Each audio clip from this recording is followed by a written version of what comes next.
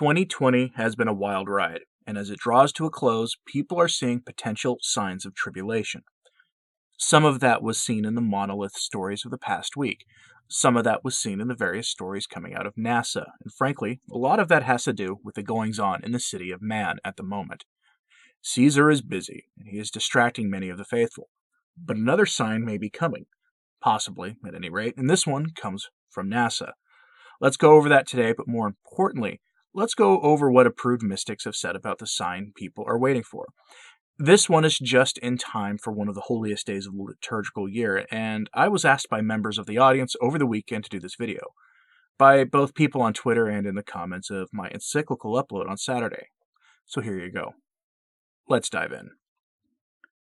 I've seen this story floating around the internet lately, mostly shared by people who believe that what we are going to see is the sign that is foretold in Catholic prophecy.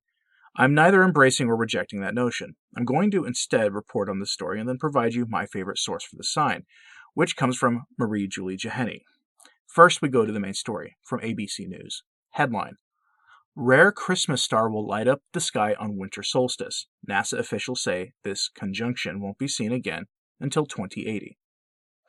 Look, I know, it's NASA, but let's continue with this. Quote, as Christmas nears, astronomers are urging citizens to look to the sky in a few weeks to witness something not seen in almost 800 years. From Earth's viewpoint, Jupiter and Saturn are getting very close to one another and will look like a double planet when they appear to nearly collide on December 21st, the date of the winter solstice, forming a rare phenomenon known as a Christmas star. Alignments between these two planets are rather rare, occurring once every 20 years or so. But this conjunction is exceptionally rare because of how close the planets will appear to be one to another, says Patrick Hartigan, an astronomer at Rice University, who told these things to Forbes. Forbes reported that Jupiter and Saturn will look like a double planet for the first time since the Middle Ages. You'd have to go all the way back to just before dawn on March 4th, 1226, to see a closer alignment between these objects visible in the night sky, Hartigan told Forbes. You'll be able to witness the event in the sky through binoculars or a small telescope, according to NASA. End quote. So that's interesting. It's been since the days of St. Thomas Aquinas that something like this was visible in the skies. We've come to expect as Catholics a sign in the skies, at least for those of us who pay attention to some of the more esoteric sides of things. Traditionally, this has been understood to mean the sign of the cross in the skies. For those not sure what I'm talking about, approved mystics and visionaries of the Church have said that in the latter days, during wicked times and just prior to God setting the world aright, there will appear a sign in the heavens, typically understood as the cross, that will be visible to all peoples everywhere. No date is given, no one knows when this will happen, and we're generally told as Catholics not to spend too much time wondering when it will be, since we should all be preparing at any given time to face our particular judgment. That having been said, most depictions of a Christmas star appear to look like a cross, with the light of the star, or maybe in this case, the two planets converged, shining a light that looks uncannily like a cross. Is this based on historical evidence? The last one of these things was apparently in the year 1226, and I couldn't find anything about that online. Obviously, Dr. Hartigan there has access to records I don't, but maybe you can find something. If so, email me a link.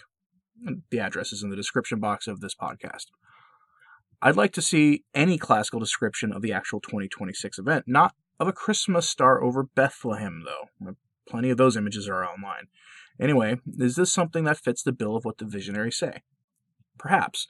Let's look at the best example of this that has been approved by the Church. No, not Garin-Bendal, as that has been rather overtly rejected by the bishops, and I don't want to get into the debates about Garin-Bendal. Instead, we turn to my personal favorite of these figures, Marie Julie Jeheny. If you're new to this side of the faith and all the interesting things therein, of the sources of private revelation in the Church, Marie Julie Jeheny may very well be the most relevant to our times, and is surprisingly unknown to many. I've covered her extensively on my channel in the past. In fact, I had a video on her just a couple of weeks ago. I won't go too deeply into what she has to say. At the end of this video, I'll make sure my first video on her is the recommended video so you can learn more about her.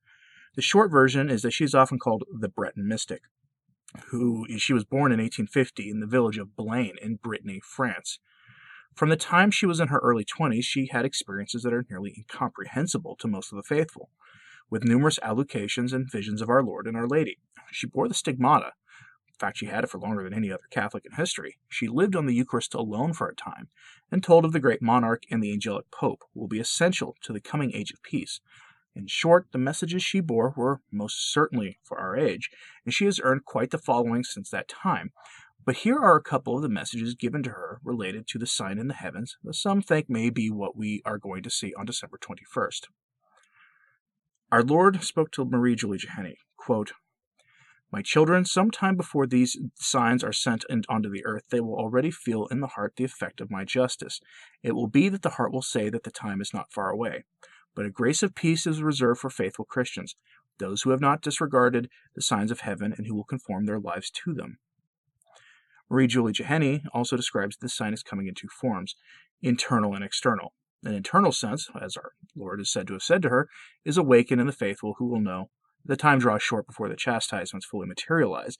Externally, the signs will be of strange thunder, strange lightning, and similar signs. No mention of a Christmas star, but that doesn't mean it isn't part of it either. So why am I bringing this up now? Because many of the faithful seem to be seeing this coming and suggesting odd things.